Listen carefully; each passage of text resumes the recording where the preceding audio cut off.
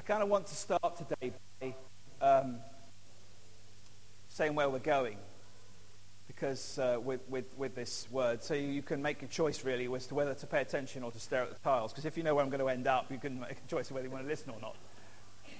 But in reality, what my prayer and hope is that this will answer many of the questions that are very much in us as a church, as a people. I'm going to be speaking, I've interrupted actually, I need to say this, I've interrupted the program on the gospel to bring this word that I've been given. I wasn't supposed to be speaking today. People have kindly given way to me to allow me to speak on 3 occasions in the next 4 weeks, or 5 weeks I think it is. 3 separate messages. They're interrupted by visiting speakers and a couple of other things that are happening. But God has clearly spoken into us as a church. As an eldership, we sense God's word clearly to us. A way that is truly remarkable. And I'm coming to you today and saying I am praying that you can really, really hear this, because many of you have heard the kind of message of a new day and a new start and a new thing so many times you couldn't possibly write down how many times you've heard it. So I need you to be able to say, Tim, yes, I am prepared to listen again. Please. All right? Because we are convinced as elders that God is speaking to us about our future together. And it is a matter of speaking about our repositioning as a church. And that repositioning, yes, you're going to start to make all sorts of conjecture about what that means. But let me take you there. Don't speculate. Just go with me as I seek to lay out to you what God is saying. Today is the first of those 3 words that God spoke. And it comes from Psalm 133. And what we see in Psalm 133 is a conversation really with a psalmist and with God about how we are supposed to be together as a church, are inward. What's going on in us?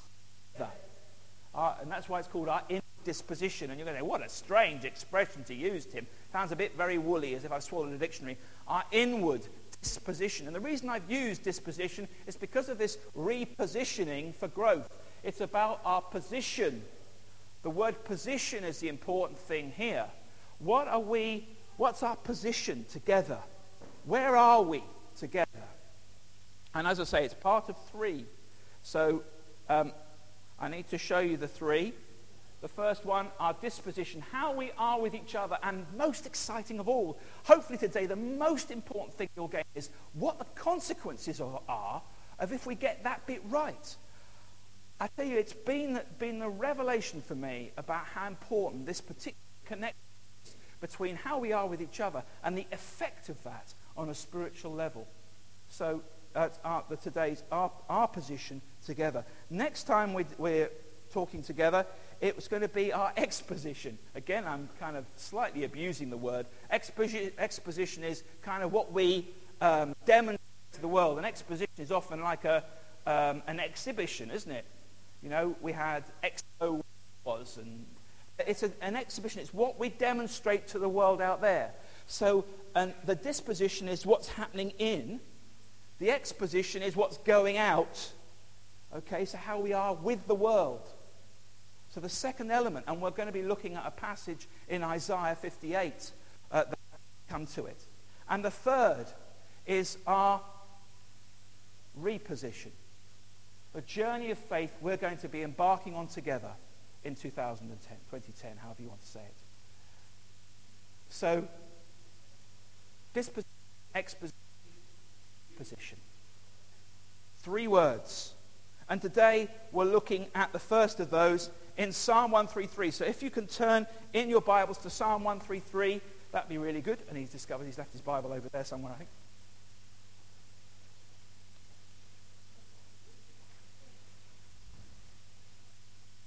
Actually, I think I left it in the committee room. Yep, I can. And off my notes. So there we go. Psalm 133. Wonderful, wonderful verses. I wonder what different versions we've got. I'm going to be reading it from a version, I think it might be the NASB. It's different to the NIV. And I'm glad because of one particular word in verse 3, which is better in the NASB than it is in the NIV. So I'll read what I've got here. Behold, how good and pleasant it is when brothers dwell in unity. It is like the precious oil on the head, running down on the beard of Aaron, running down on the collar of his robes. It is like the dew of Hermon, which falls on the mountains of Zion.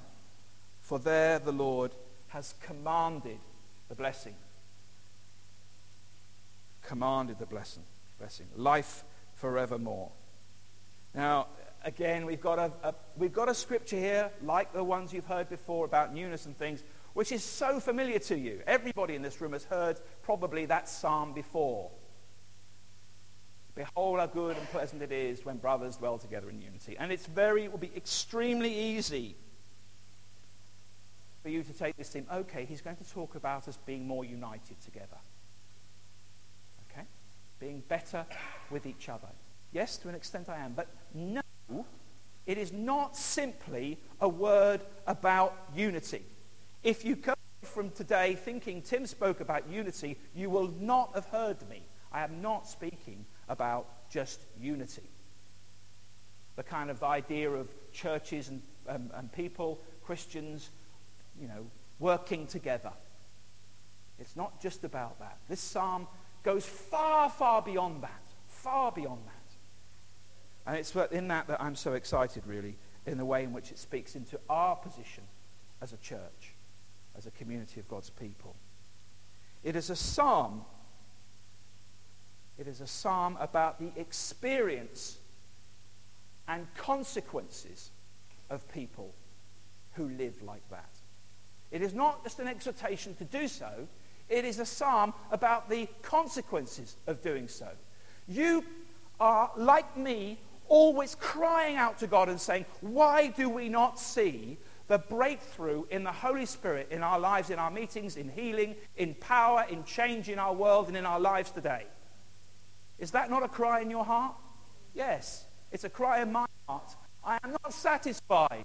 I refuse to be satisfied whilst I see people out there lost in darkness, people that I love with sickness and disease, situations like Haiti that really spit in the face of a sovereign, powerful God who we can see change our world. And I look at verses like Psalm 133, and there is a promise in there. There is the kind of embryo of something truly wonderful in there. Something which, if we can get hold of truly, and I don't think I have yet, there's something in there that I think is very, very, very important.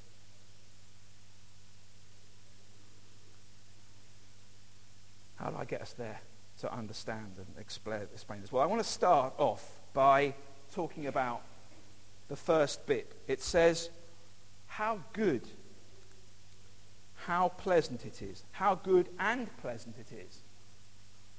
Now,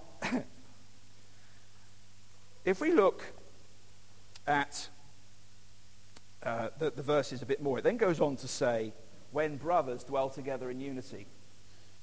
I'd like you just to reflect for a minute about your relationship with any siblings you have, any brothers or sisters, okay? How good, how pleasant it is. Is your relationship with your brothers and sisters, or has it always been wonderfully pleasant and good? Did you ever fight? Put your hands up. Anybody want to own up to fighting with their brothers and sisters? Not since we've grown up. Like, okay, reflect it into the Word of God then, and go to the Bible. Well, you don't have to actually physically turn there, but I'd like you to consider the earliest accounts of relationships between brothers and sisters, or brothers particularly. What's the first account of a relationship with a brother? Good one, isn't it? Right? Okay. That's a good start for a relationship. I would describe that as a good and pleasant relationship.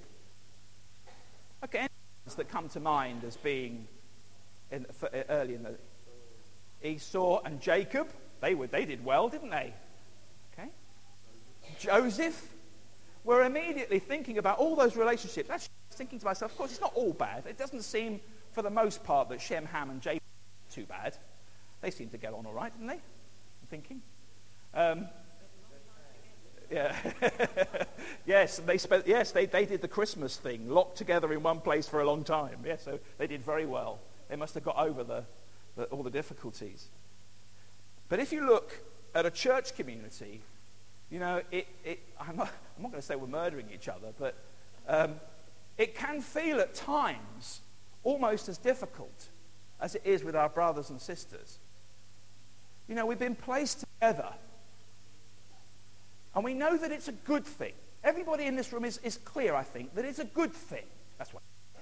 All right? It's a good thing for people to get together. You've come and you've sat, you know, Tricia sat next to Toots. Catherine's all on her own, because that's where she was sitting before. We're sitting together in a room together, and it's a good thing. I'm not sure it's always a pleasant thing. Not always. Yes. I'm really delighted to hear it. But my experience as a pastor tells me otherwise. Okay? As we live together, expectations are things that we see in each other. They get on our nerves sometimes. The way other people do things, set out the teas, coffees, do the music, however it is. You know, I have to, why don't we sing songs like this? Why don't we sing songs like that? Why don't we do this? Why don't we do that? Get different people's opinions, and we're all doing this thing of being together, and it's a good thing, but it isn't always. It isn't always a pleasant thing. Just to develop that a minute and say that, of course, there are many good things, and but they're not always pleasant. Can you ever think of other good things that are not pleasant? Medicine, very good. Medicine is a good thing, but it's not pleasant. Always. Discipline is a good thing, but it is not always a pleasant thing. And then the other one that I thought of was exercise.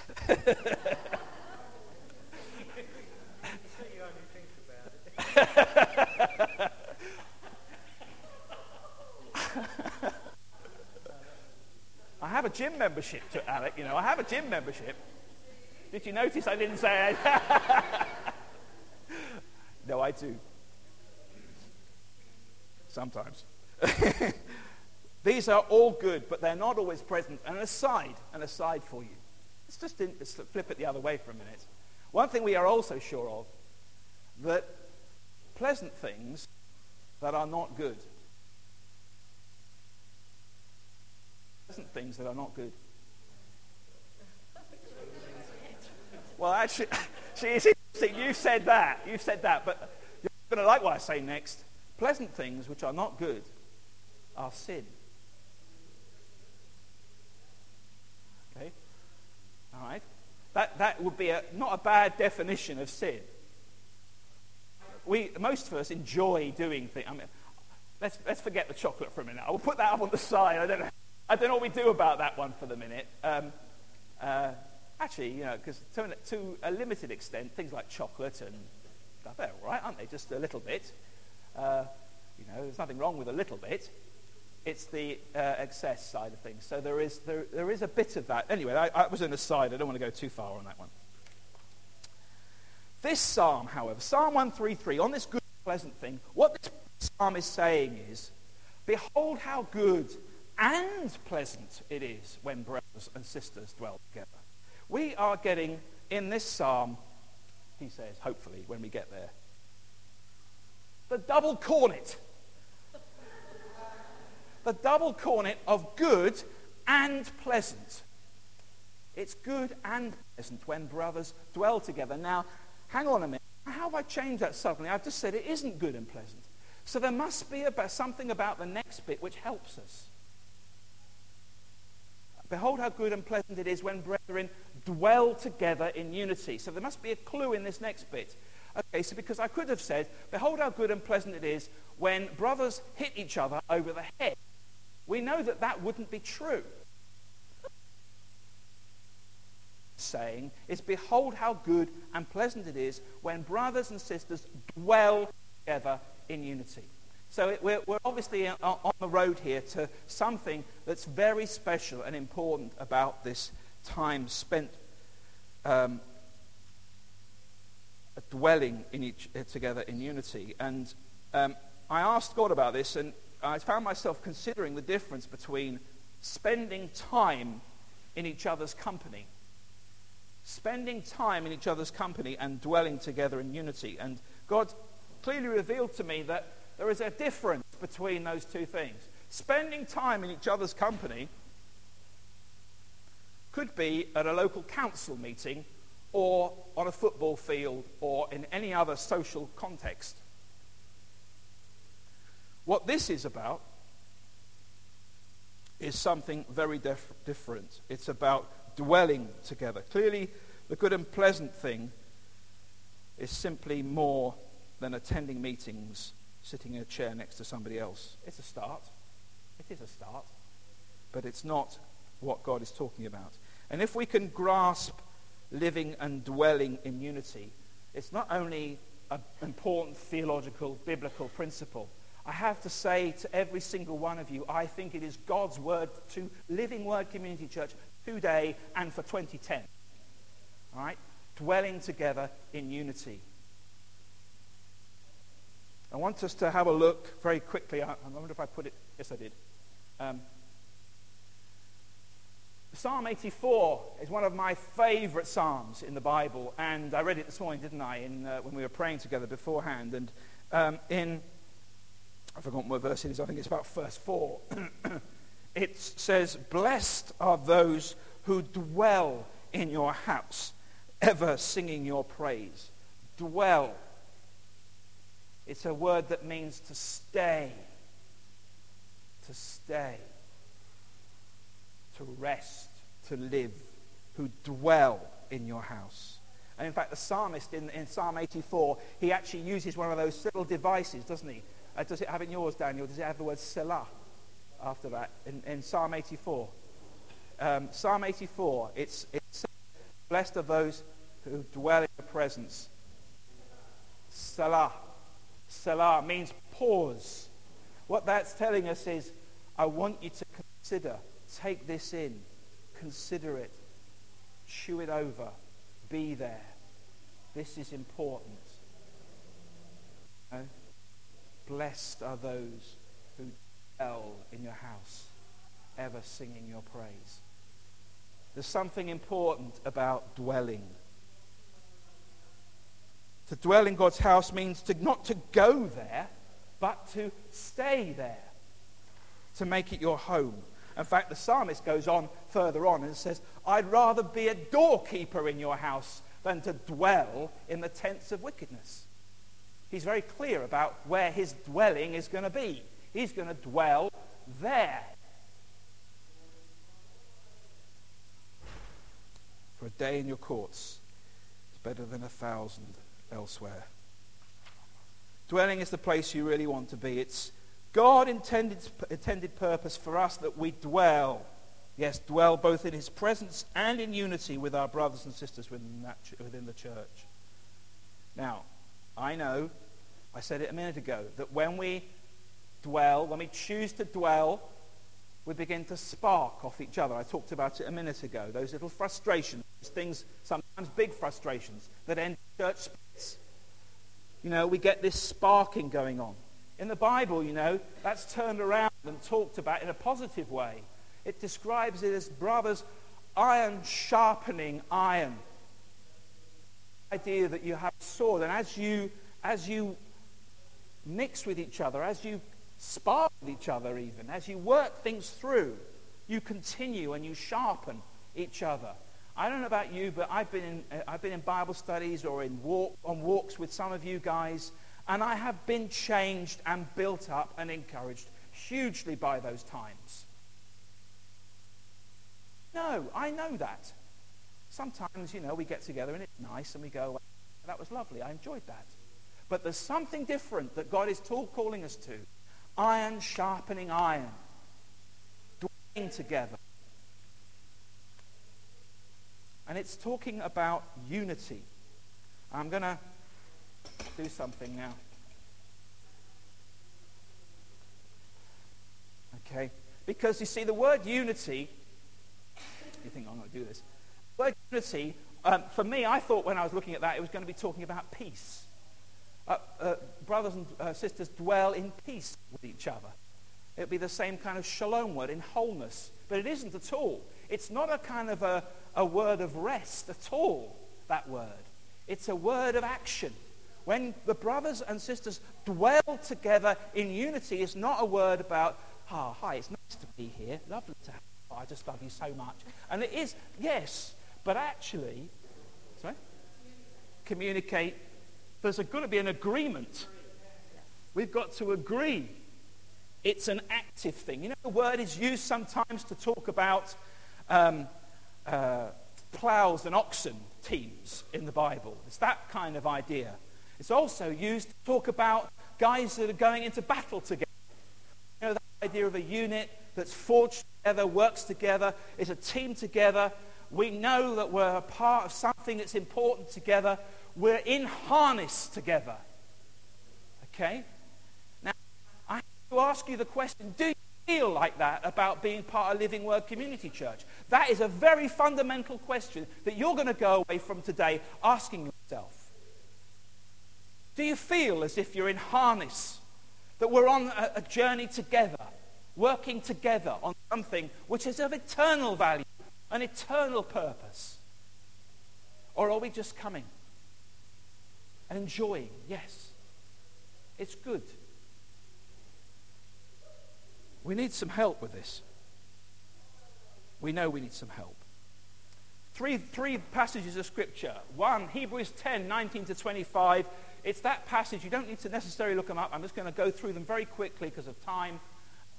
Let us not give up meeting together. How we can stir one another up to love and good deeds. But do you know something? I saw something at the beginning of the passage. So if I can find that, I better look for it. It says this: Therefore, brothers, since we have confidence to enter the holy place by the blood of Jesus, by the new and living way open for us through the curtain, that is, through his flesh, and since we have a great high priest over the house of God, let us draw near with a true heart and full assurance of faith. Okay, so that's the ground. I want you to hold that. If you can do this kind of thing, I don't know how good you are at it. What I tend to do is I stick it in my head up on a corner somewhere. I want you to think about it. It's above that curtain rail. What's the grounds for us being in fellowship and harmony? Because of what Jesus, the great high priest, gone through the curtain and made it possible. We're going to come back to that in a minute. And some of you may go ahead of me and looking at the passage in Psalm 133 and start making connections about why I'm going there in a minute. Because of the great high priest, we are able, because of what he has done, we are able to be a people together.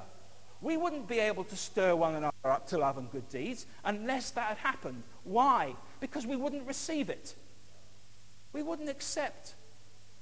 Brenda brings encouragements to me often, which I know that if I didn't have Jesus in my life, I'd be thinking, no, what's this person doing that for? They wouldn't have any meaning.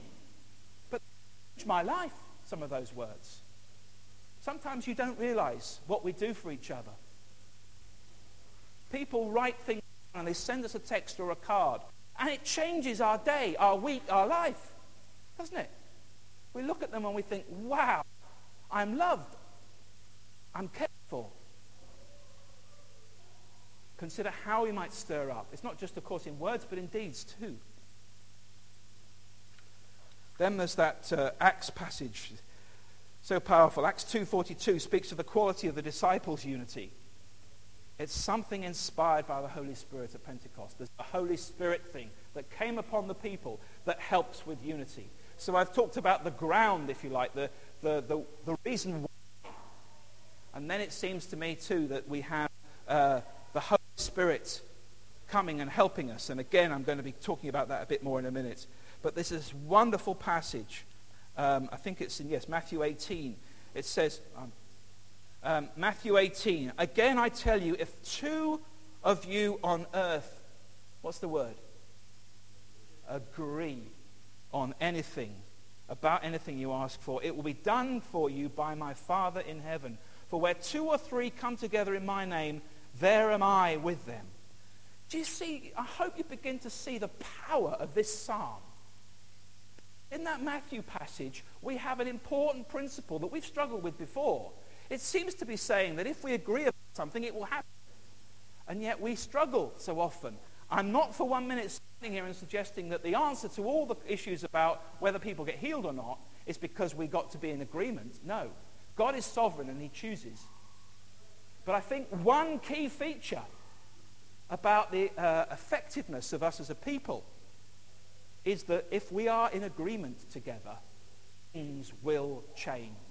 If we are dwelling in agreement together, how much more they will change.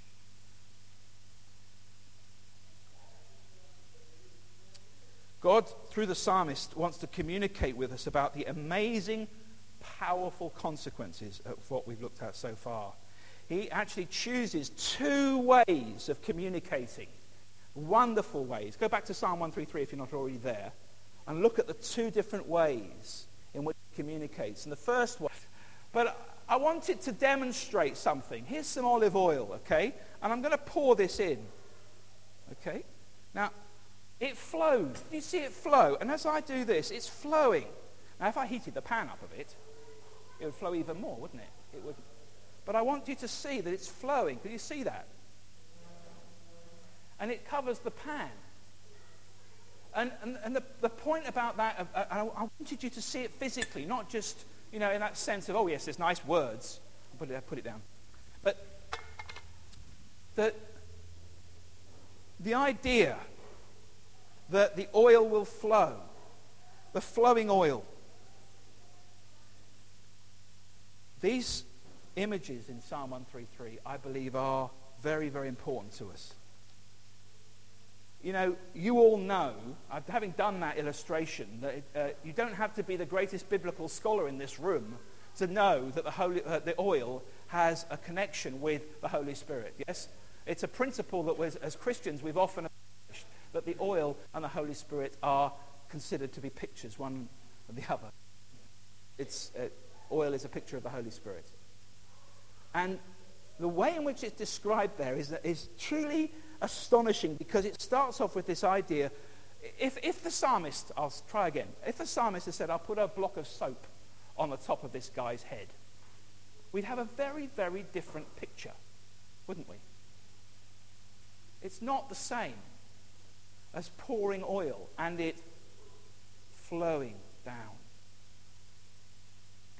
Okay? And so we have this image, the Holy Spirit flowing. And as we dwell in unity, as we agree together, and the Holy Spirit comes in, the impact of that begins to change us. It begins to move, begins to impact us. If we will allow it, if we will allow us to be changed by the Holy Spirit, I'm convinced it works. I know it does. I've seen it. The bonds of unity between us, bonds of agreement, will actually be reinforced as we allow that oil to flow among us. In the psalm, it uses this idea of the oil flowing down, first of all on the head, then the beard, and then the collar of the robe. And then it gets really exciting at that point. Because up to then, this guy could have been, anybody.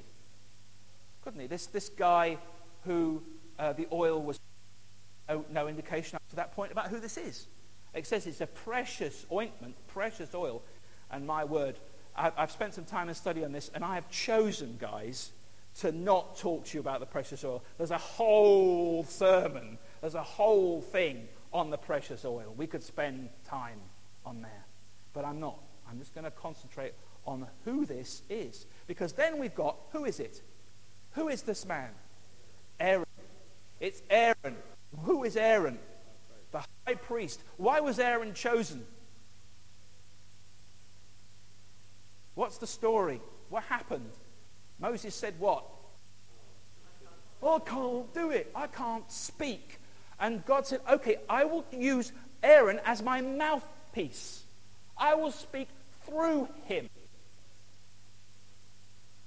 Okay. Up here, above the pelmet, what have I got? Go back to Hebrews.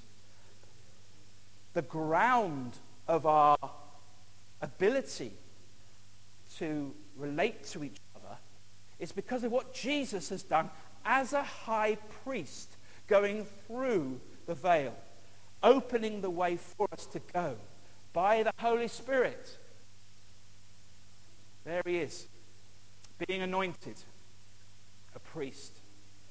He is God's mouthpiece, and as we allow the Holy Spirit to move through us, as we allow this to happen in our lives, guys, as we choose to make this dwelling together in unity a reality, we become the mouthpiece of God to each other. That's one of the amazing things. This is a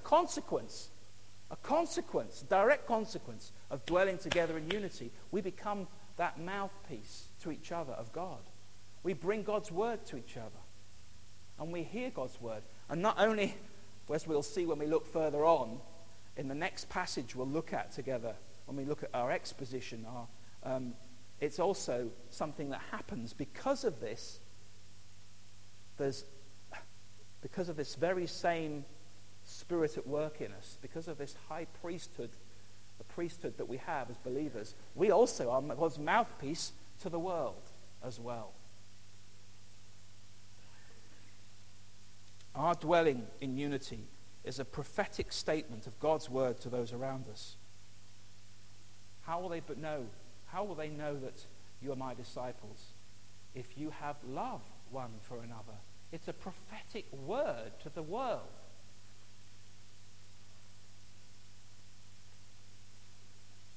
We can infer from this account that we can expect the anointing of the Holy Spirit to flow prophetically as a direct consequence of the unity of God's people. I'll say that sentence again because it's one of the key ones I wanted you to understand. We can, from this account, infer that we can expect the anointing of the Holy Spirit to flow prophetically as a direct consequence of the unity of God's people. It has a question in our minds. If we are not seeing that, one of the reasons for that may be that we are not in harness with each other as God intends us to be. Now, I could be accused of overinterpretation with that, but on the basis of just that one verse. But when we reflect, we see that it's not just one picture that he uses, but two. He uses a second image. Psalm 133, it is like the dew of Hermon, which falls on Mount Zion. For there the Lord has commanded the blessing, life forevermore. Okay, a bit of context. Very quick. Mount Hermon. Mount Hermon is at the top of Israel. It's the northern border. It's a mountain range, actually. I'm not going to go too far with that. It's a high mountain range at the top of Israel. And it is very high. You can see it here. This is the valleys below. This is Mount Hermon here. It's very, very high. I've forgotten the height. I wrote it down, but it wasn't important enough. But it's also, what happens is, do you know how Jordan exists? Jordan exists, the River Jordan exists because of the floodwaters and the springs that come from Hermon. Now, if you want to start developing that spiritually, all the role that the River Jordan plays in the spiritual life of Israel, you start getting very excited. But I'm not going there. You want to do that, a Bible study on the significance of the springs of Hermon feeding the River Jordan, you do that. But for now, I just want you to understand that if I walked in these valleys and hills, I'd get very wet. Because on a morning, it would be full of dew. I'd get soaking wet walking through those. I can imagine the psalmist remembering, may have been David, of course, the psalmist walking through those fields, tending his sheep, and his robe here, up to here, is soaking wet from the grass. Well, that picture of being soaking wet from the dew.